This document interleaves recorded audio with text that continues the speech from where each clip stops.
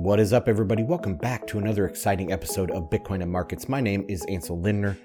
What I do here is a daily live stream, and I put it out in podcast form. If you want to take part in the live streams, you can follow me on Twitter at Ansel Lindner, or better yet, go to the Telegram, t.me/Bitcoin and Markets. Also, check out the website, bitcoinandmarkets.com. Sign up for the free tier, get notified of all my content, get a free weekly newsletter. And there you can also become a full member and support me for $5 a month and support this unique perspective in Bitcoin. So I want to thank everyone that supports over there on bitcoinandmarkets.com. If you're new, I hope you enjoyed the episode. Subscribe, like, share, check out bitcoinandmarkets.com. Okay, let's get into today's show.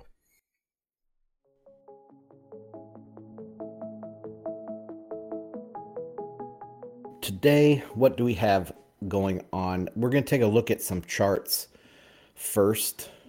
The Bitcoin price was trying to break out a little bit earlier today at the open, but it's hanging really strong. So we're going to go over that chart.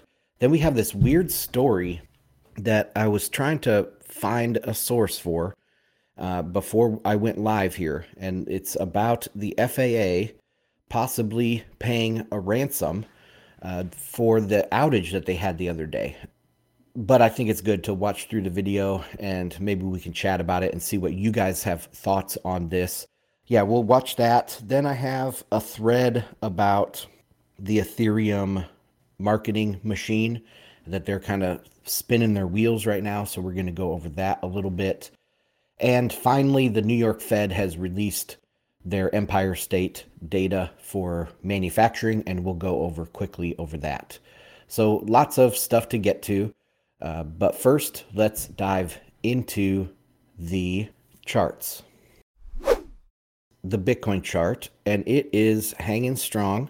And for those listening as well on the podcast version, all of these charts are in the associated post. I think this is episode 302. Just go to bitcoinandmarkets.com/E302 and you'll find all the charts and the links that I talk about. I do a pretty decent job of getting everything in there on the associated post. All right, so this chart, as you can see, we did break the pre-FTX high.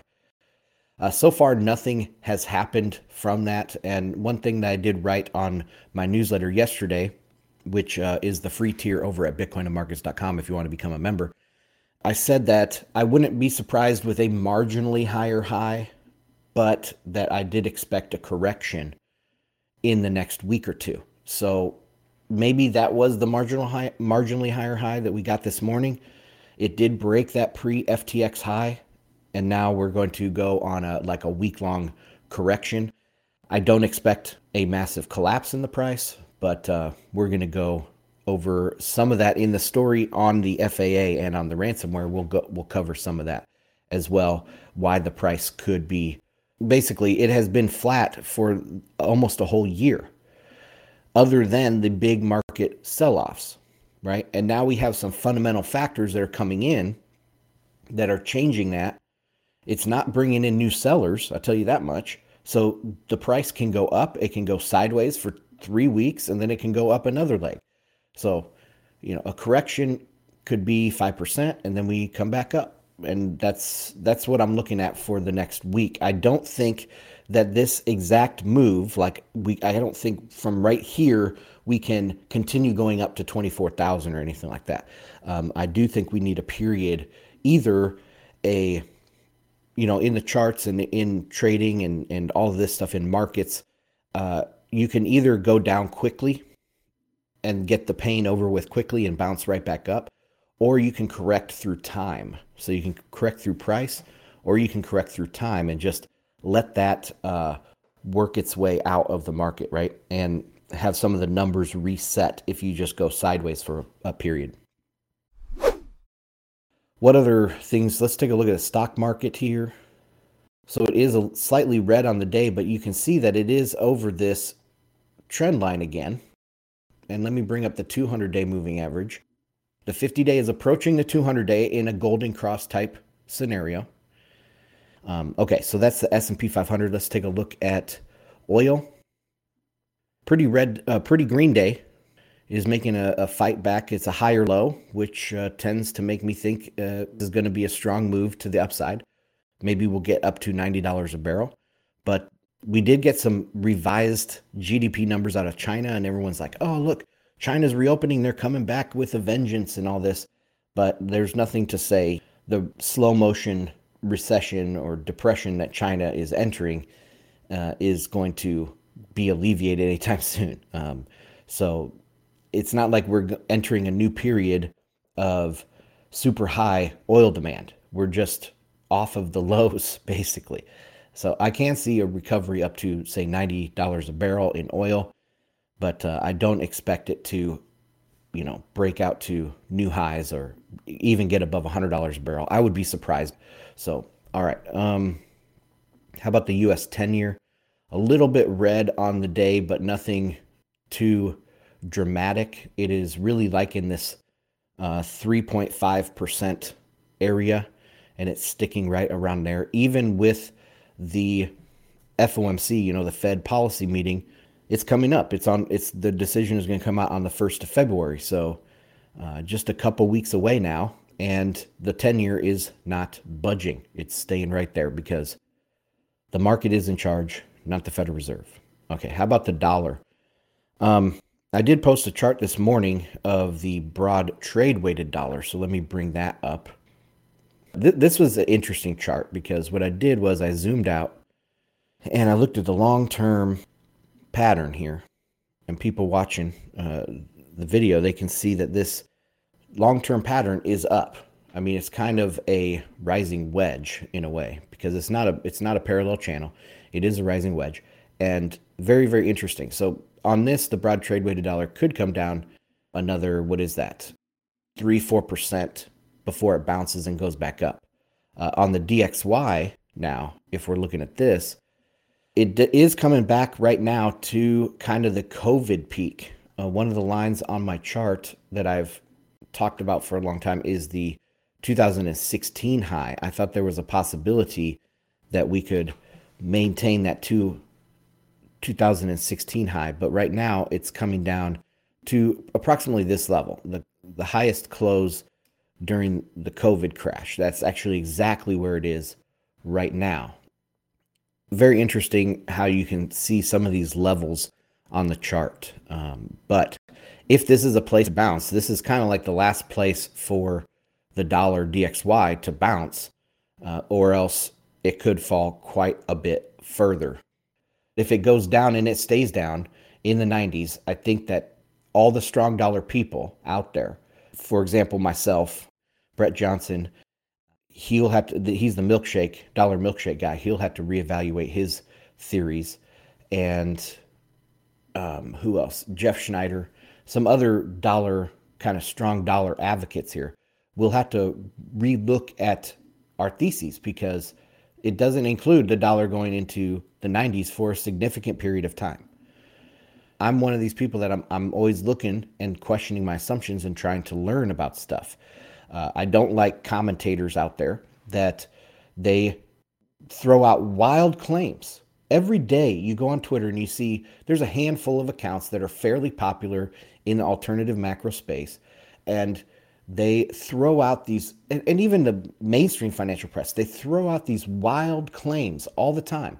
And 1 in 100 stick, as a general trend, where I'm the opposite way. Like I throw out 2 or 3 general trends in a 6-month period, and they tend to be right?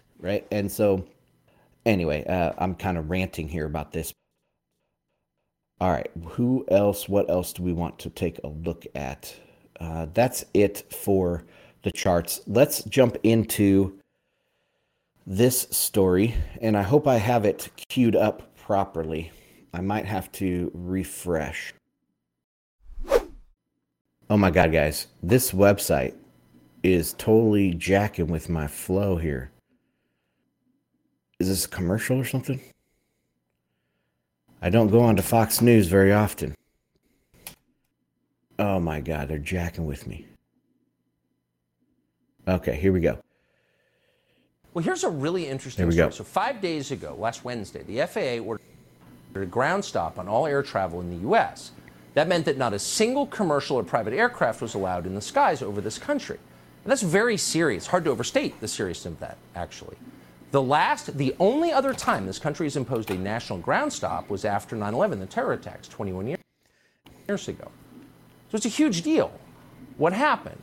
Why did the government ground all the planes?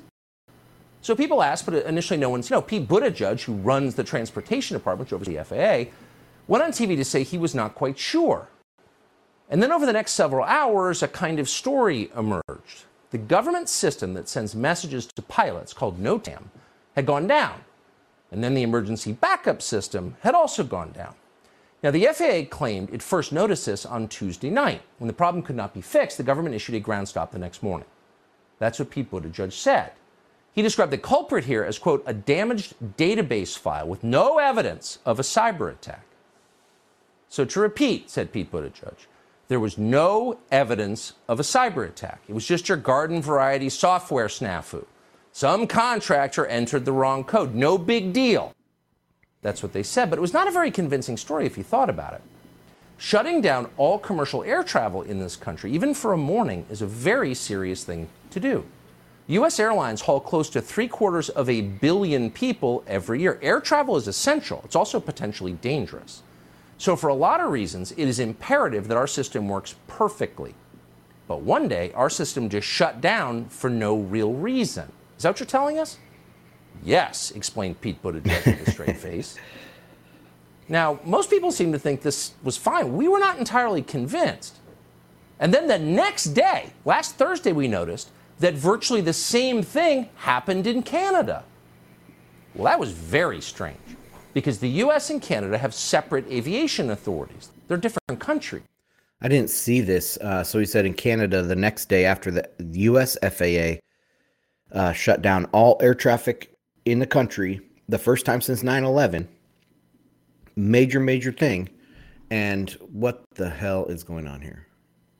This clip just stopped again. This website is garbage. This Fox News website, total garbage. Okay, so that's what he said is the first time since 9/11 that it shut down. They claimed it wasn't a cyber attack, even though it was really weird that it could just be one guy putting in the wrong code, putting in the wrong password or something, or breaking it. And what I was saying leading up to this was that, it's obviously could be a cyber attack and somebody opened up the wrong email and clicked on the wrong link, or they put in a USB drive that was unapproved and, crashed the system. So it's very, very likely that is what happened. I did not even know about Canada, so kind of crazy. All right, let's get back into this. Guys, I'm telling you, this Fox News website is utter trash.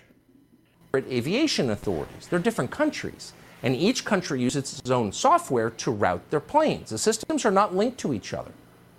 And yet, 24 hours after our country's NOTAM system went down, Canada's NOTAM system went down also.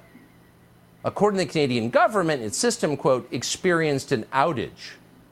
Really? What are the odds of that? And then we remembered that on New Year's Day, 2 weeks ago, something similar happened in the Philippines.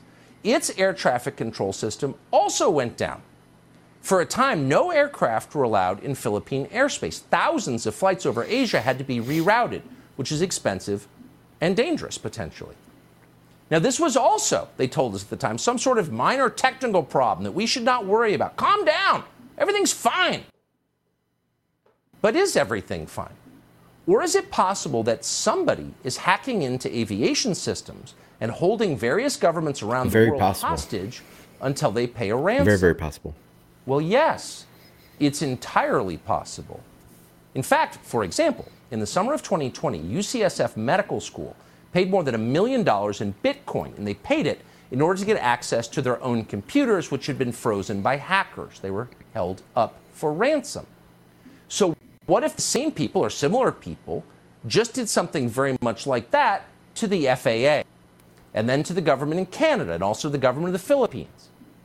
Now, if that were actually happening, the Biden administration would never tell us in a million years. They would lie about it like they lie about everything else. They would have Mayor Pete claim it was a software glitch from a contractor.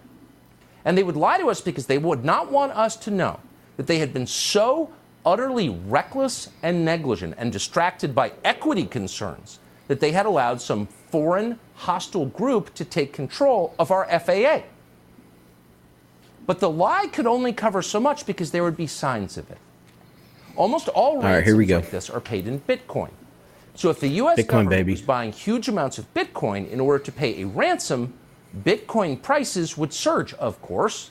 So the question is, has that happened? Oh, yes, it has happened. Oh, yes. Since the nationwide ground stop last Thursday, the price of Bitcoin has shot up about 20%. Is that a coincidence? We asked Pete Buttigieg to come on the show tonight to let us know. Unfortunately, he did not respond to our request, so we'll keep asking.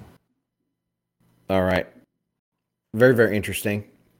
I tend to think that it probably was a cyber attack, that something so dramatic that can shut down the whole nation's NOTAM system.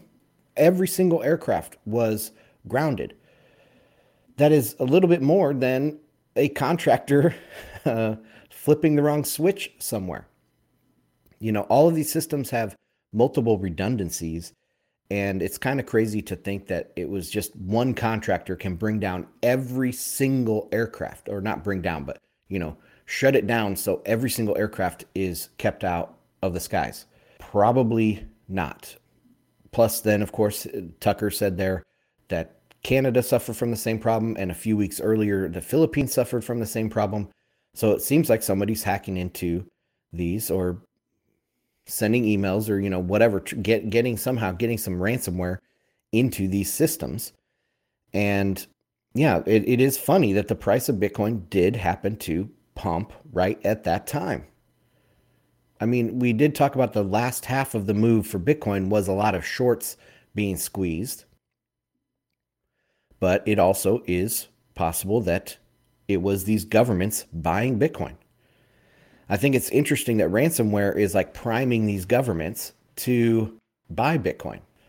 And perhaps they'll buy more Bitcoin than they need because they don't want this type of thing to happen again.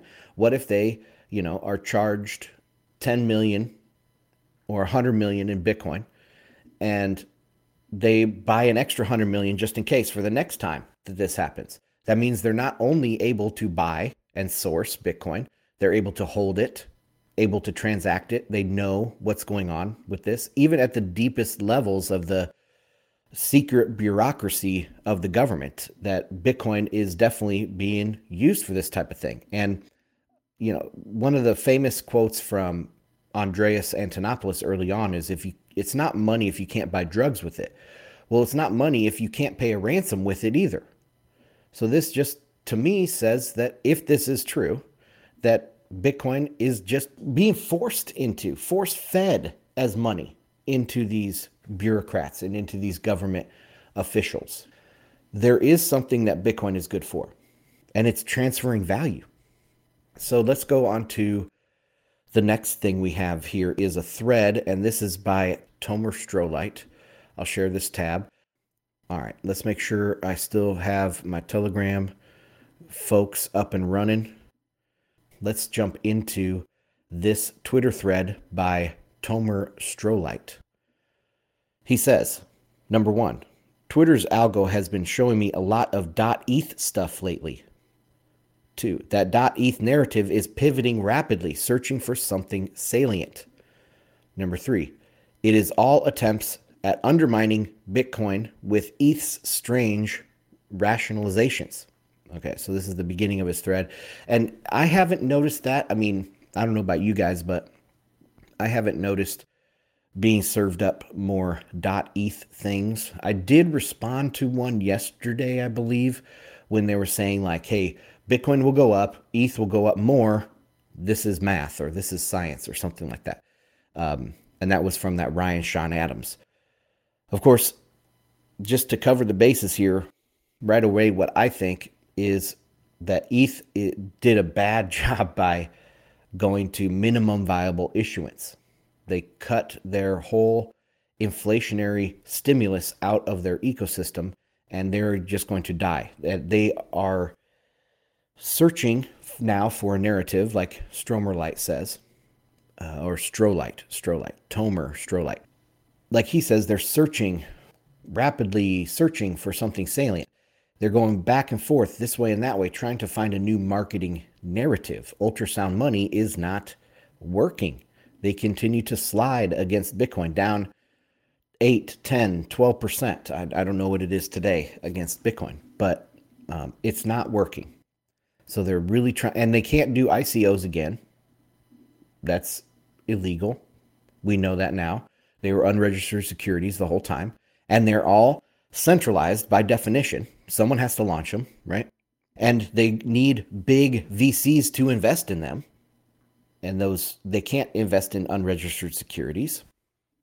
So that's dead. ICOs are dead. DeFi is dead. I mean, Bitcoin is DeFi. All the what's called DeFi is centralized finance. It's just a programmatic way of replicating the legacy system. The only way they could keep people around is offer them yield, which turned out to be just leverage, and that has blown up. That doesn't work. Algorithmic stablecoins definitely do not work. They can't hold a peg. You could say like stablecoins maybe are part of DeFi, like centralized stablecoins are an asset that can be used with decentralized finance, and maybe that's the case. I mean, that's a stretch, but those are centralized stablecoins, and I don't really have a problem with centralized stablecoins. And yeah, they use ETH as their backbone, but they can use anything, right? And Tether has proven this. They started on Mastercoin/Omni that is on top of Bitcoin. Then they moved to Ethereum. Then they moved to Tron. So they can move anywhere. They are network agnostic. They can do anything they want because they're a centralized token. And so that's not a value proposition for Ethereum. And what else do they have? They did NFTs, but NFTs can be on any other network as well. They don't have to be on Ethereum. They could be on any network. And it's turned out that buying some JPEGs for millions of dollars is a dumb thing.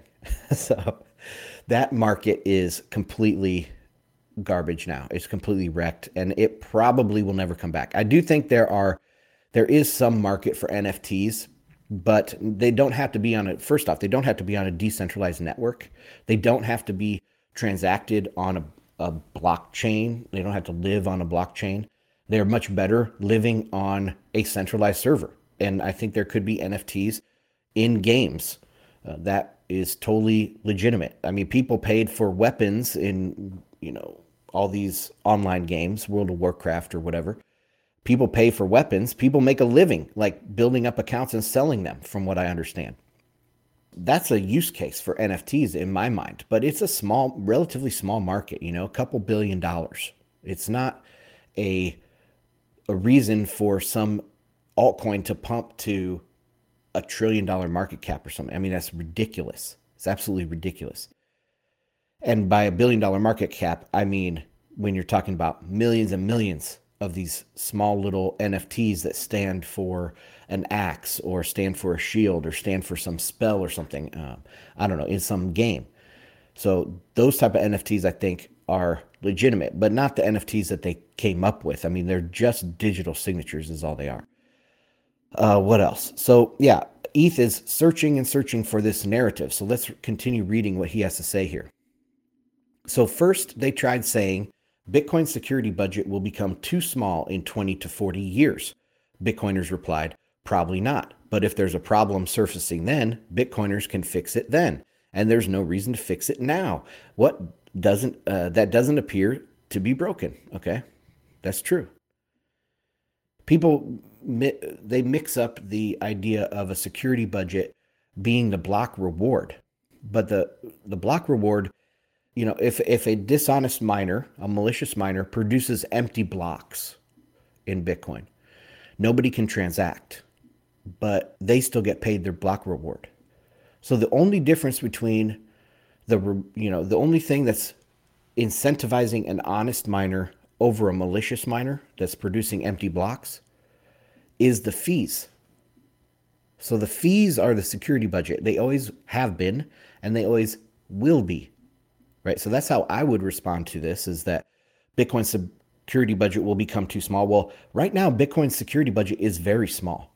It is, I was just looking for the newsletter yesterday that I put in there the mempool size and the fees and everything in a little table, and the fees were 2 cents for a transaction. I mean, the security budget for Bitcoin is rock bottom right now. It's not going to get lower in the future. It's just going to increase, especially as you have more fee insensitive players that come into the space. So as you have more large institutions buying Bitcoin and using Bitcoin, settling in Bitcoin, these are billion-dollar entities or trillion-dollar money pools of money. These people are fee insensitive. If they want to move $1 billion, they don't mind paying $1 million for a fee. They don't. That would be a good day for them. They would consider that a very low fee, 0.1%. As we get more of these fee insensitive users in, by definition, the fees will go up, and all us plebs, we will move to the Lightning Network or, a side chain or something like that. So, yeah, the whole argument about the security budget is just an argument made out of surface level understanding of what this thing is about. Okay, let's continue.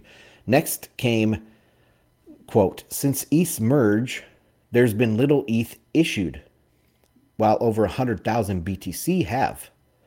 Okay, and then Bitcoiners replied, yet ETH BTC has declined 12%, showing how little demand there is for ETH and how much for BTC.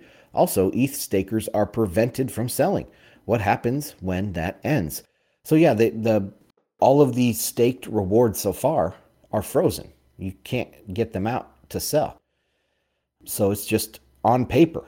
But anyways, let's continue with this. Now they're saying Bitcoiners don't understand how ETH works. Stakers get yield of approximately 7.5%, but there's no inflation because users of ETH pay the stakers for use of the block space. Some pointing out this is indirect through burning and offsetting issuance. Bitcoiners reply by pointing out that this shows exactly why the original criticism of proof of stake was valid. That proof of stake is basically a feudal system where the poor have to pay extravagant fees to the rich to use the system. Never mind that the rich are currently forbidden from spending the rent they charge the serfs because the king hasn't written the code to let them spend it. That was a great way to sum that up. And lastly, he says, to sum up, .eths are unsuccessfully searching for how poor decisions they made are better than Bitcoin's reliable, predictable, secure, and verifiable ones. Okay, Bitcoins, obviously Bitcoiners haven't made any of these decisions, really. It's impossible to hard fork Bitcoin if you have a way to stay on the old chain. Now, that's a little bit more nuanced. We can get into that some other time if you guys want. But Bitcoin is impossible to hard fork. Pretty much once Satoshi left, Bitcoin was where it is going to be. There's no decisions made, really, by the community. The decisions made by the community for Bitcoin are what layer 2s to build, how to build layer 2s. We did get an addition of a malleability fix with SegWit, but that was through a soft fork. That was not through a hard fork. So there are some changes in that respect. But overall, the consensus rules have never changed, and they can't change on Bitcoin. That's fundamentally different than Ethereum, obviously. Ethereum can change their consensus rules at a whim. And they've trained their network to not run the full nodes, to outsource running of full nodes, and to constantly upgrade to new hard forks, to new networks. These are new networks. If this wasn't a new network, you could run, it would be backwards compatible. You could run an old software on the new network, but you can't do that with ETH. And they've trained people on purpose. This was back early Vitalik. He was like, we need to train people. And I'm paraphrasing, but you need to train people to upgrade more often. And so we're going to do that. And that's what they've done. They've trained people to hard fork. Well, they're going to sneak in something that is beneficial to the government or beneficial to some powerful third party. And you guys on Ethereum are going to be powerless to stop it. That can't happen with Bitcoin. Also Ethereum's issuance, like they said here about proof of stake and about the issuance stuff. The issuance is arbitrary. I think they made a mistake by doing minimum viable issuance, and they should have done maximum viable issuance. If your whole ecosystem is based off of this inflationary stimulus, why would you set that at a minimum viable issuance instead of a maximum viable issuance? So that'll probably come back around into the conversation as they can't find a new marketing scheme. They'll say, well, the new marketing scheme is we need to have maximum viable issuance or something like that. I don't know. But so that's enough. That's enough about Ethereum. And the last story of the day, guys, is the Empire State Manufacturing Survey. So this is done by the Federal Reserve Bank of New York. And they go out in New York State and they survey all of the manufacturers. And it traditionally has been a good sign of manufacturing in the entire country. And I did post this in Telegram earlier, so you guys can see that. But as you can see, it's collapsing. It's down to negative 32 this month. This is the lowest reading since the Great Financial Crisis, beating out a few months ago. Let's see, what month was this down below? August, probably. Yeah, August. It was down at negative 31, and now it's at negative 32. This is really bad. This is showing that U.S. manufacturing is slowing down. But it's also, I just want to put this out there up front when I'm talking about this is New York State. And if you guys have seen all of the recent numbers that have come out about how many people are leaving New York and California and going to Texas and Florida. So New York State as a economy is somewhat dying. Okay, so how much of this drop can we put towards just the state dying a little bit? New York State their economy is not doing well. I also looked at a chart this morning. I just wanted to compare the state GDPs of New York versus Florida. New York is about $2 trillion. Florida is about, I think it was 1.6.